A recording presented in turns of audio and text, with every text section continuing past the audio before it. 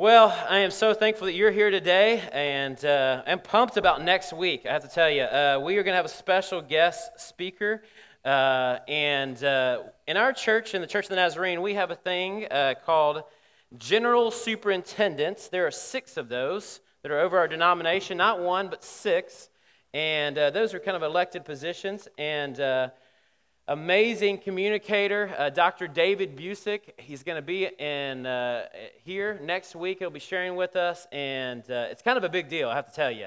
And so invite folks to come, please, and excited about what he's going to share and how he's going to break open the Word of God.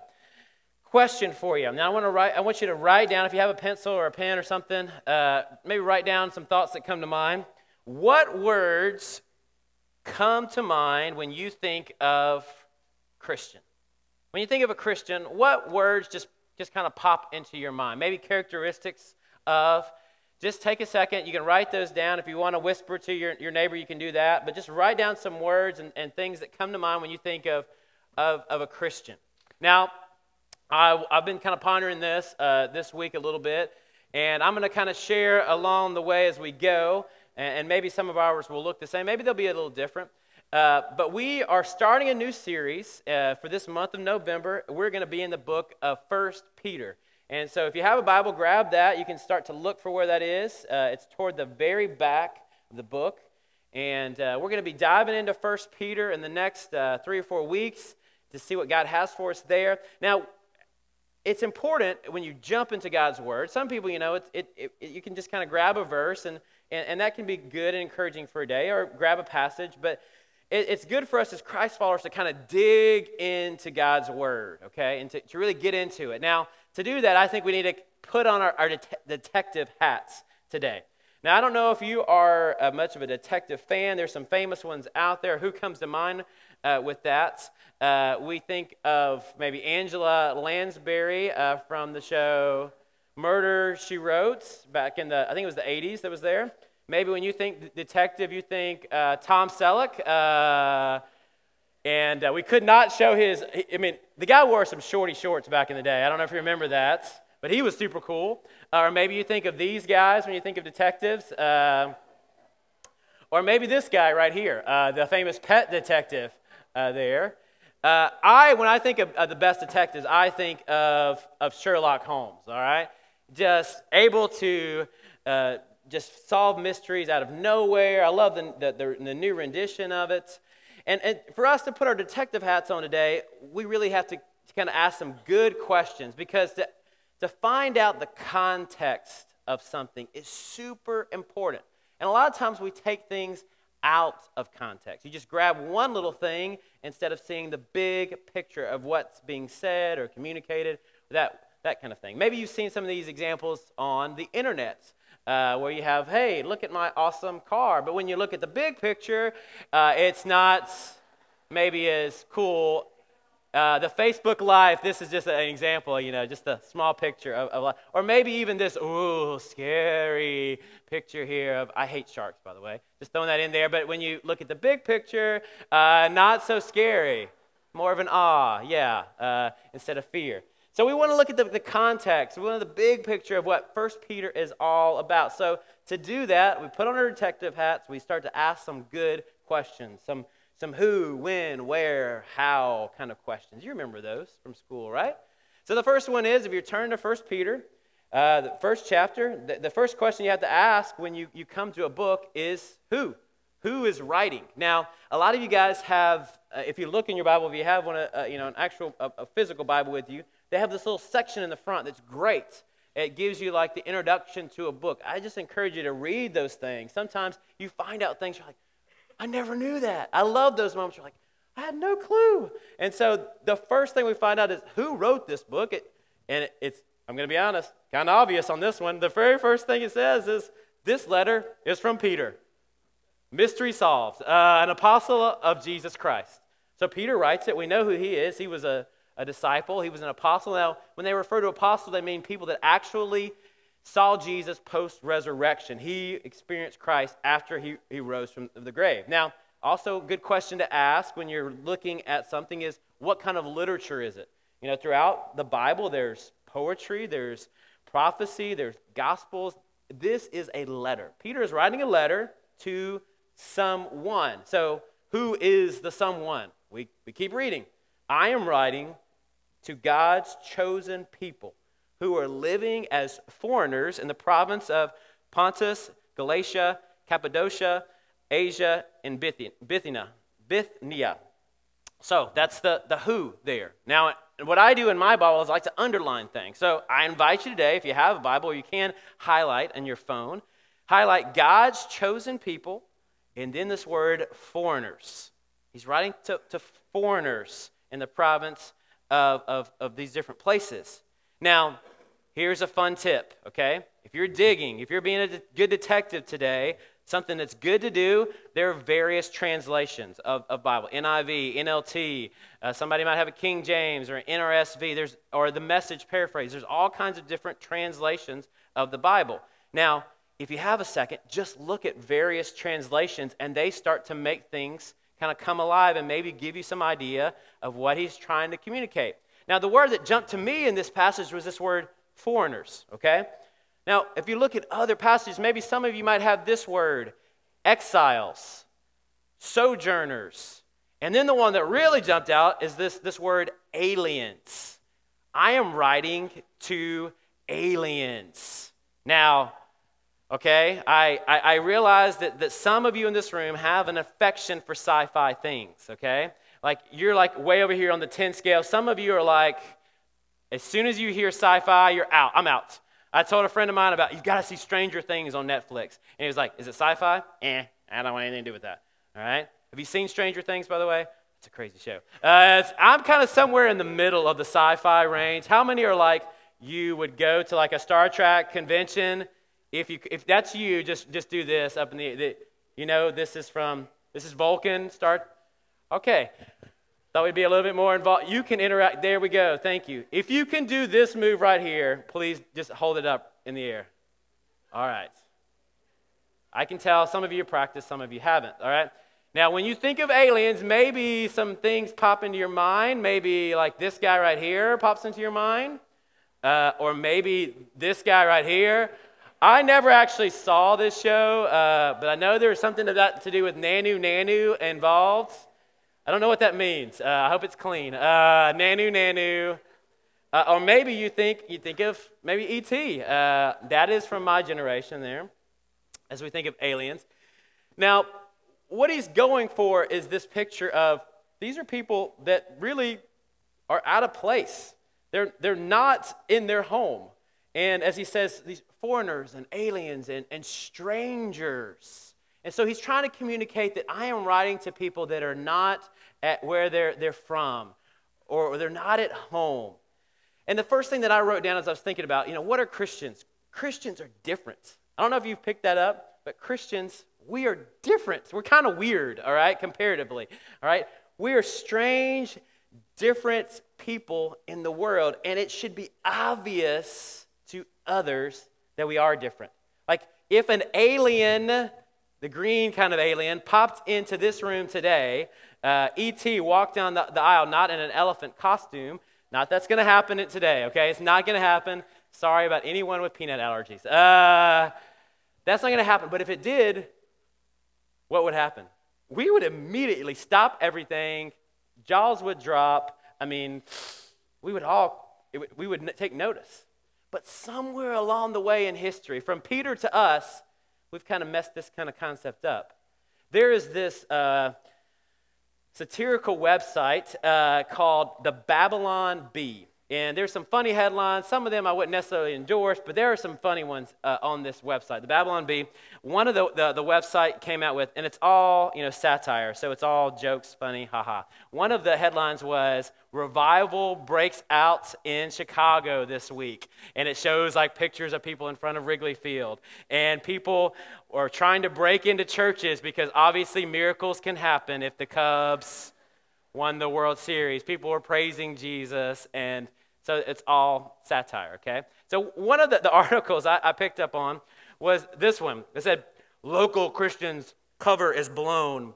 Salem, Oregon, local man Christopher Dalton had for years been successfully masquerading as just an ordinary secular American, reportedly had his cover blown as a friend spotted his Bible carelessly left out on the kitchen table and figured out that this man was in fact a Christian. Boom, boom, boom. Dalton reported Tuesday that he had hidden his true identity from nearly all of his acquaintances and his friends and his coworkers and those living in his neighborhood. He went about his daily life without offering any evidence that would betray his inner faith in Jesus Christ. But somewhere along the way, we've kind of picked up that kind of mentality, that we should kind of blend in, and we're not supposed to be different. In fact, different is hard for us. One of my children, who will be nameless, this week, there was field day at school. I don't know if you had field day at your school, but the kids had field day t-shirts. Well, this child woke up, and we could not find the field day t-shirts, okay? So it was like, it's like code red. The whole house was searching up and down for this t-shirt that we knew had been purchased. And the thing that kept being blurted out was, I'm going to be the only one that doesn't have a shirt. Thankfully, the shirt was found, and a happy dance was performed. Everyone was happy. We found the shirt. Now everyone can look the same. But that's our goal. But that's not what Peter is talking about here. He's saying we're called to be different. We're called to be different. Now, another good question to ask when you're looking at Scripture is, where is it being written? Where is sometimes very important. Like Paul, sometimes he would write some of his letters from prison. Think about that. And we ask the question, well, where was Peter when he wrote this letter to strangers and foreigners and aliens? And if we dig deeply, you'll find out in 1 Peter 5:13 that he says this. It's very odd. He says, basically, I'm writing from Babylon. Now, if you ask good questions, if you do good detective work, you'll realize that there really isn't a Babylon at that time. There's not a city that he wouldn't have been there when he wrote that. He is writing in code language during those days. Code language to the people that would receive it. Now, Babylon, what would have tripped in the minds of the people that would receive it? You got to go back in history. You got to think history. Why would he have said that? Now, if you go back, you think about the people of God, the chosen people of God, Israel. Remember, they were in Egypt. They were slaves in Egypt, and God rescued them. He brought them through the Red Sea. He brought them through the desert to this promised land, this Canaan, this promised land. And what God would say to them is this: I'm going to be your God, and you're going to be my people. And when people see you out in the world, you're my holy chosen people. They're going to see you, and they're going to be drawn to you, and thus be drawn to me. And they're going to want what you have, and you're going to be a light out into the world. That's what God intended for with his people. But of course, what happens? People are people, and they start to turn away from God. And they said, well, we don't want you, God, as much as we want to be like everybody else. We want a king. Give us a king, God. And when they wanted this king, God said, whoa. You don't want a king. I know you think you want a king, but you don't. Because kings, they'll do something. They'll take your kids and force them to serve in his army. They'll take your money, that's called taxes, and they'll take your money and they'll pay for their kingdom. You don't want a king, but finally he said, if that's what you want, you can have it. And what happened? Kings led them in all the wrong direction. And so finally God allowed them to be taken into exile. And where were they in exile? They were taken from their homeland into exile, into this place called Babylon. And in Babylon, when I think Babylon, I think Darth Vader. Boom, boom, boom, boom, boom, boom, boom, boom. I mean, Babylon, King Nebuchadnezzar comes, and he takes the people out of their homeland, and he basically tries to indoctrinate the people of God into the culture of Babylon. And in Babylon, there's a few things that you just need to know. That in Babylon, there's some trademark things that they were known for, that to be successful, you need to have money and power and wealth. That's what basically was God at that time. There were all kinds of gods. They were polytheistic. They would serve King Nebuchadnezzar, but also mostly the god of self. And with that came this great desire, and the number one thing was to feel good.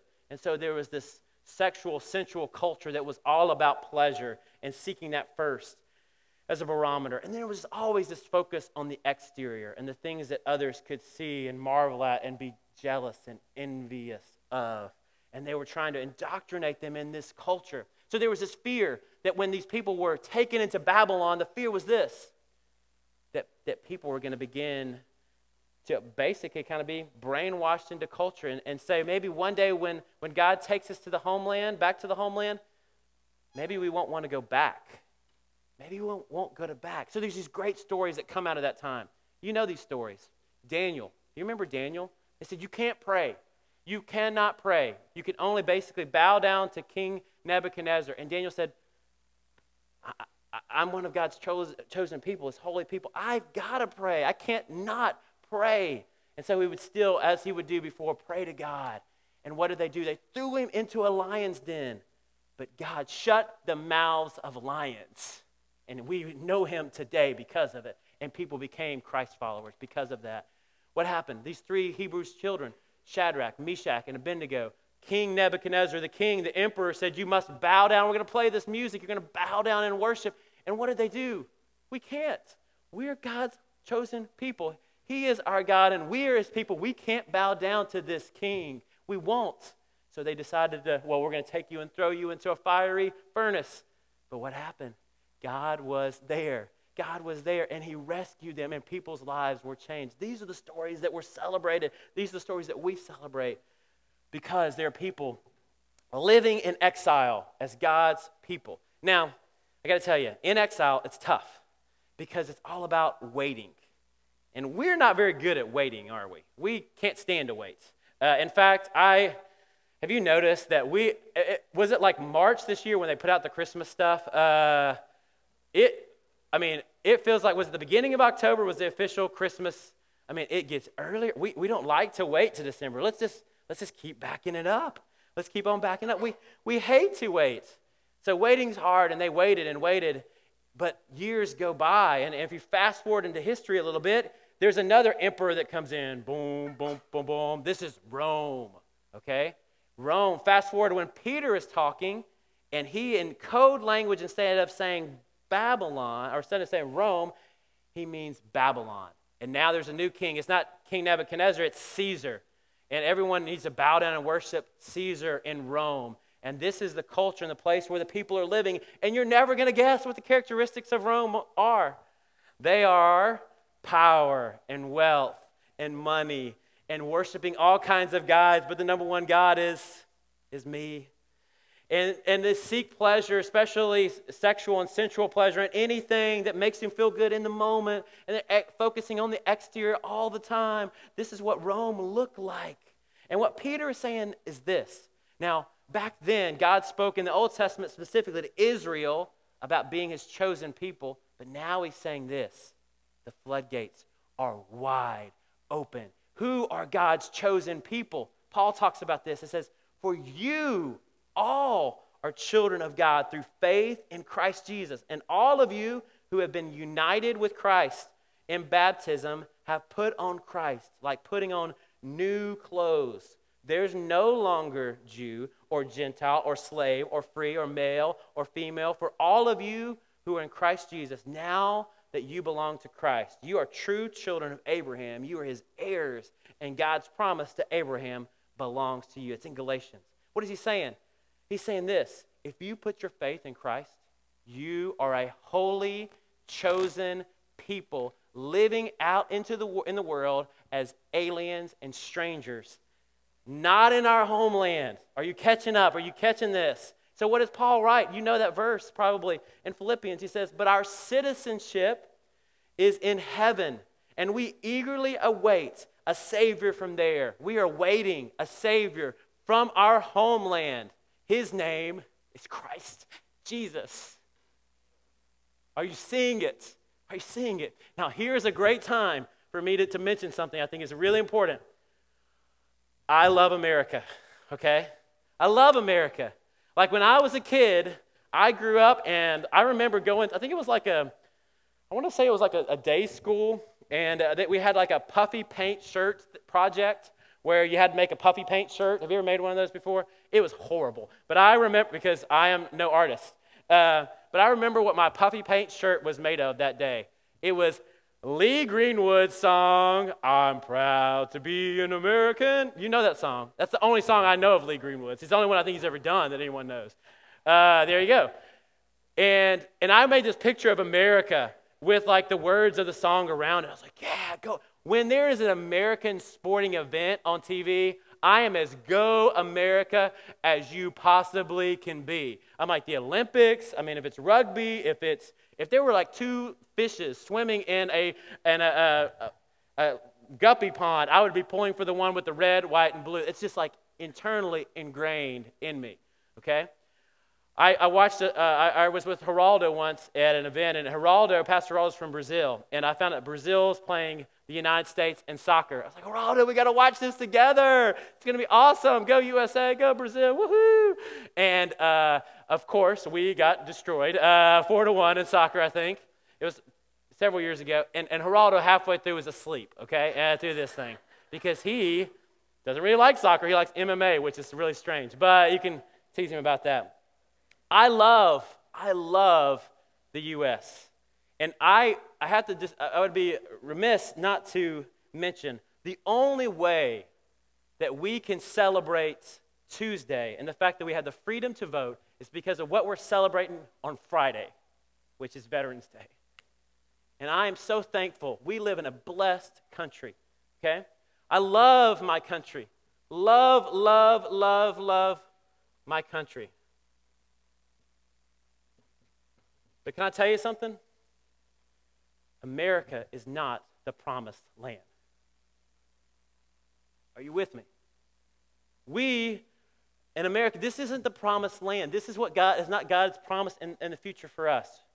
We are living as aliens and strangers. If your citizenship is in heaven, we live as foreigners in even our home country where we live. Now, here's something even crazier, and I don't have time to get into this today, but the next I'd put down is I love my family. I'm a Hawkins through and through, and I could talk about that for a while, but there's something that Jesus says to us.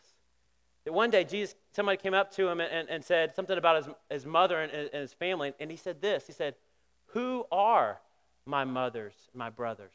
And what does he say? The ones who do my Father's will in heaven. You know have you ever gotten brothered or sister before at church? Hey, Brother Joseph. Hey, Sister Mary. Or that's where we get that from. We're part of this great big family. We're part of something bigger that's even greater than the bloodlines of our families. So even above that, if we are citizens of heaven, is my King. My King Jesus. And his kingdom and his values and his ways, they affect the way I live with my family, the way that I live in this country, and they even affect, and I know you don't want me to go there this morning, they affect my politics as well. They affect all of it because I have kingdom values, and I want more than anything to serve the King, and it goes before all of those other things. Are you with me today? So, and I just to add on, the order matters, folks. And so the question I've asked this week is this: do my life values, do my characteristics, do they line up with the King? Do they line up with the King? Do yours line up with the King?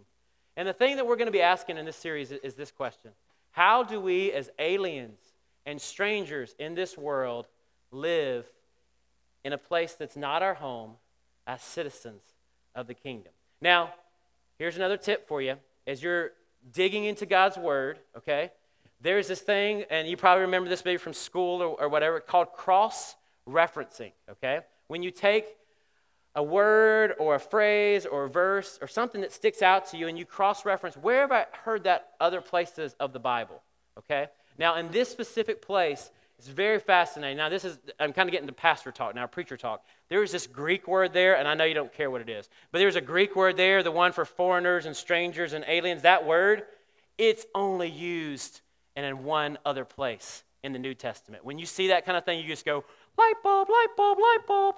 I mean, this is important I mean, it's used in 1 Peter, but there's one other place in Scripture. So hold your finger in 1 Peter. Flip over to Hebrews. Go over to Hebrews. Now, we don't know exactly who the author of Hebrews is, but he writes something that's extremely fascinating. He writes this, and it's an amazing chapter. I could just read this chapter and be done. It's so powerful. But I'm going to jump into one spot. Hebrews 11:13 through 16, it says this. They agreed that they were foreigners and nomads here on earth. Obviously, people who say such things are looking forward to a country they can call their own. If they had longed for that country they came from, they could have gone back, but they were looking for a better place, a heavenly homeland.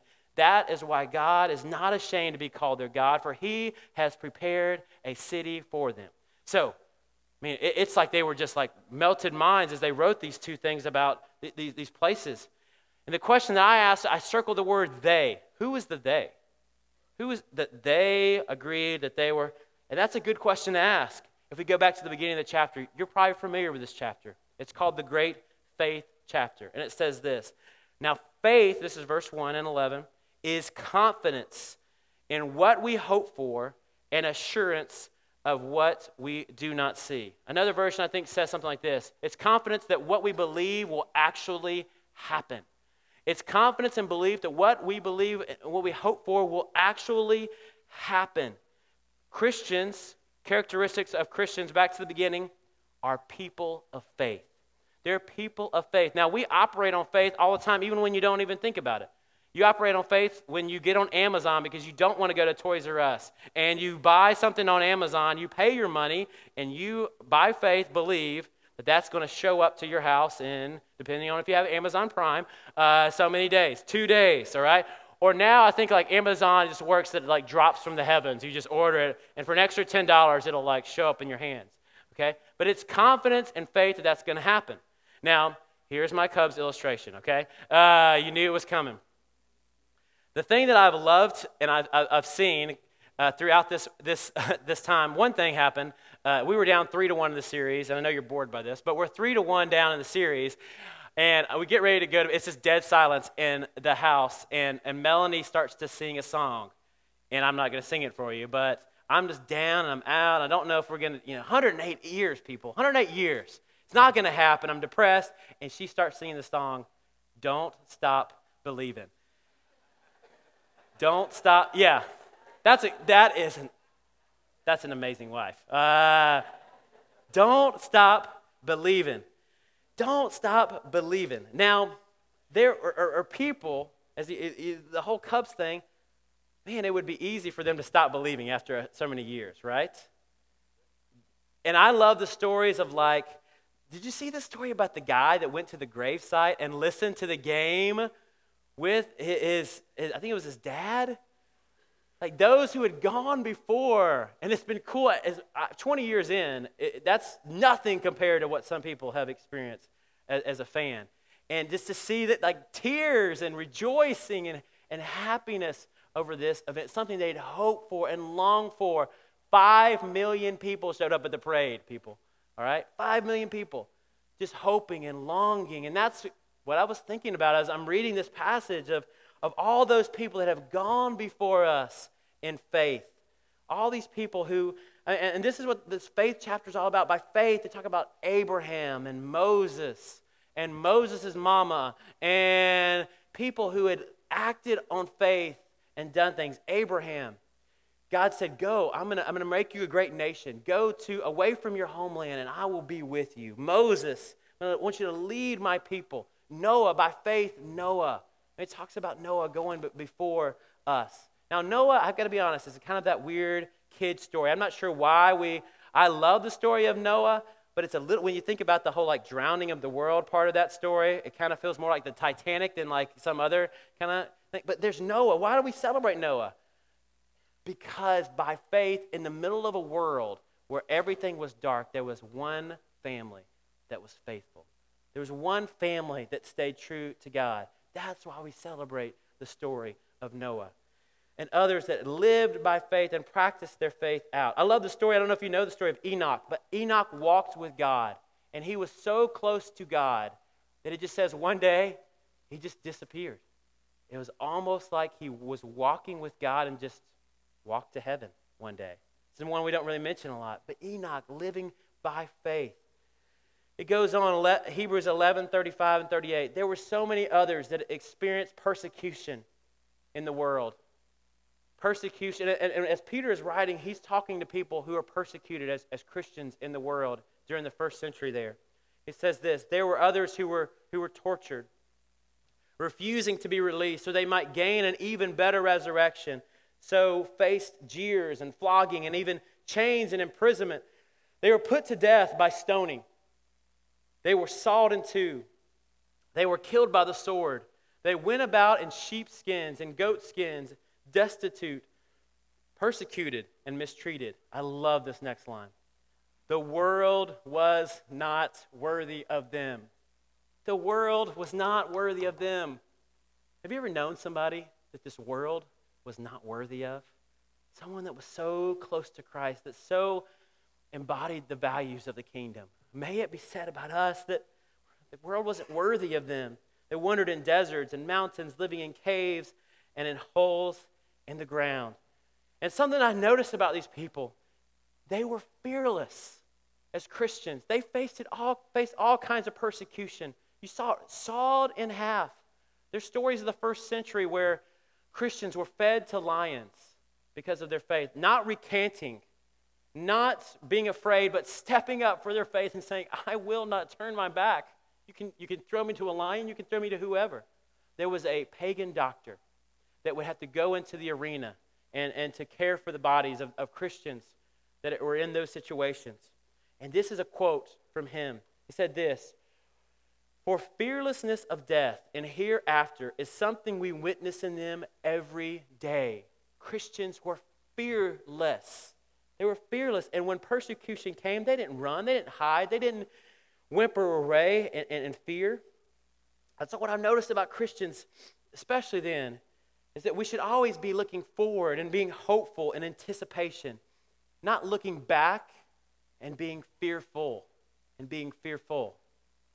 So Hebrews 12:1, if you keep going, it says this, therefore, another tip, if you ever see a therefore in Scripture, you ask, well, why is it there for? And so you look back and say, all these people of faith, because of all these people of faith, therefore, since we are surrounded by such a great cloud of witnesses, this is what we should do today. This is our word for today. This is, as Christians today, this is what we should do. We should hide, and we should whine, and we should complain, and we should hoard our resources just in case, and we should put our Bibles in a drawer, and we should build bomb shelters, and we should purchase ammunition, and we should blame the president, and blame the teachers, and blame the mamas. Demand our rights, and tax the rich, and play it safe, and find somebody to sue, and take back our country, and pray Jesus returns so we don't have to suffer.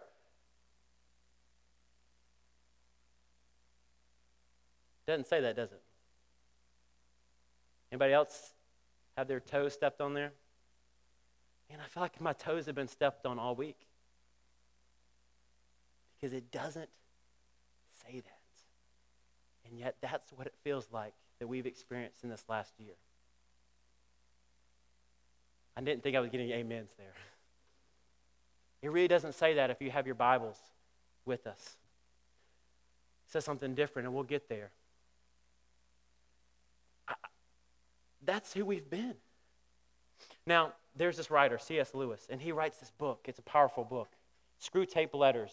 And it's this interaction between a head demon, it's fictional, between a head demon and a lower demon. And this lower demon is assigned to a person on earth to try to keep them away from the kingdom, to keep them away from God and from Christ. This is an interaction from Wormwood from his uncle Screwtape, the older demon. Be sure that the patient remains completely fixated on politics, arguments, political gossip, and obsessing on the faults of people they have never met. It serves as an excellent distraction from advancing in personal virtue or character and the things the patient can control.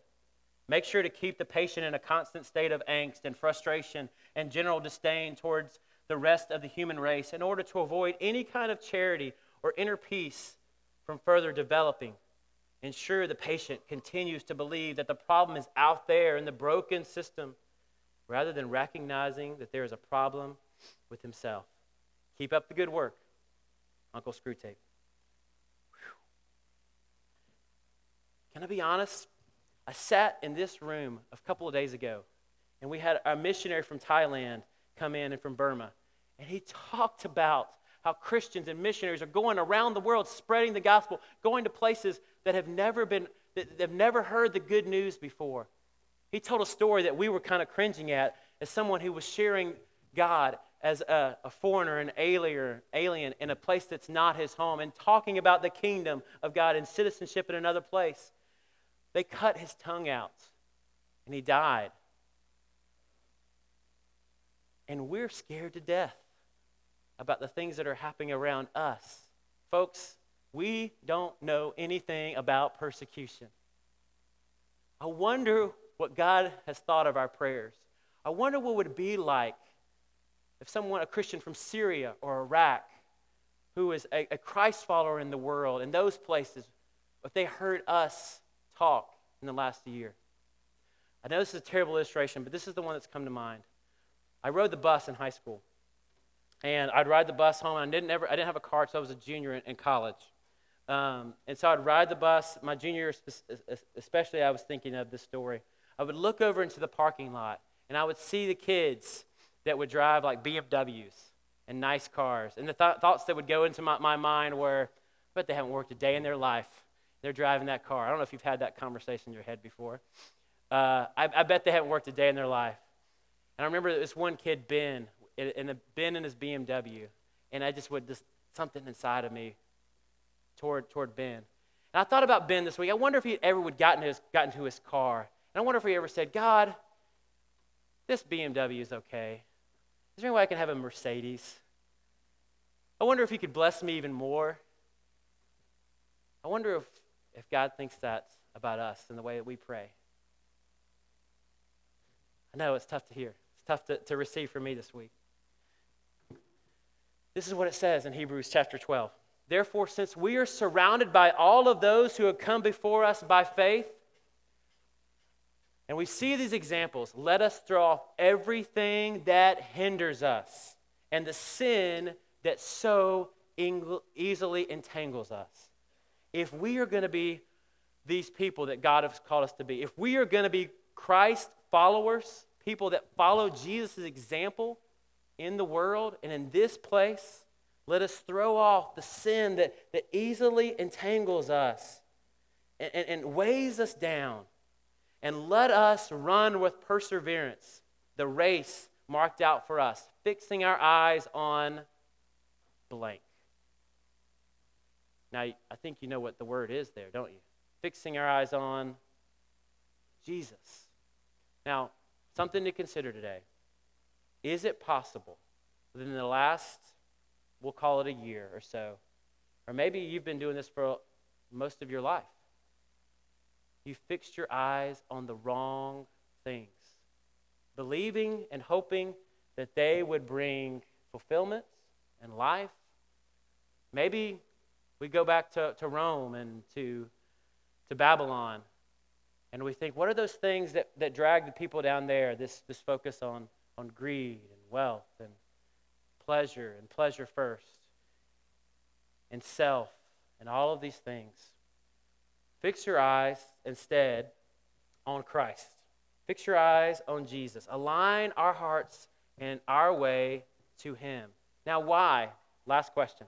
Why would Peter write this letter when you're digging around? He's saying to us, not just then, but to us now, as Christ followers in this generation, as strangers and aliens and foreigners in a place that's not our home, as people that are looking forward, not back. Oh, I wish that it could be like. I wish that it could be like. Look forward. Stop looking to our left. Stop looking to our right for hope. Start looking to different places of hope. Look at one place and one place only, and that is in Christ Jesus. And when we fix our eyes on Him, we look more and more like him. The light in our lives begin to shine even brighter and brighter and brighter. And people notice there's something different about them. Why do you have this hope in the midst of the chaos and the craziness we've seen? Why does your life shine differently than others? People will notice that you are like him.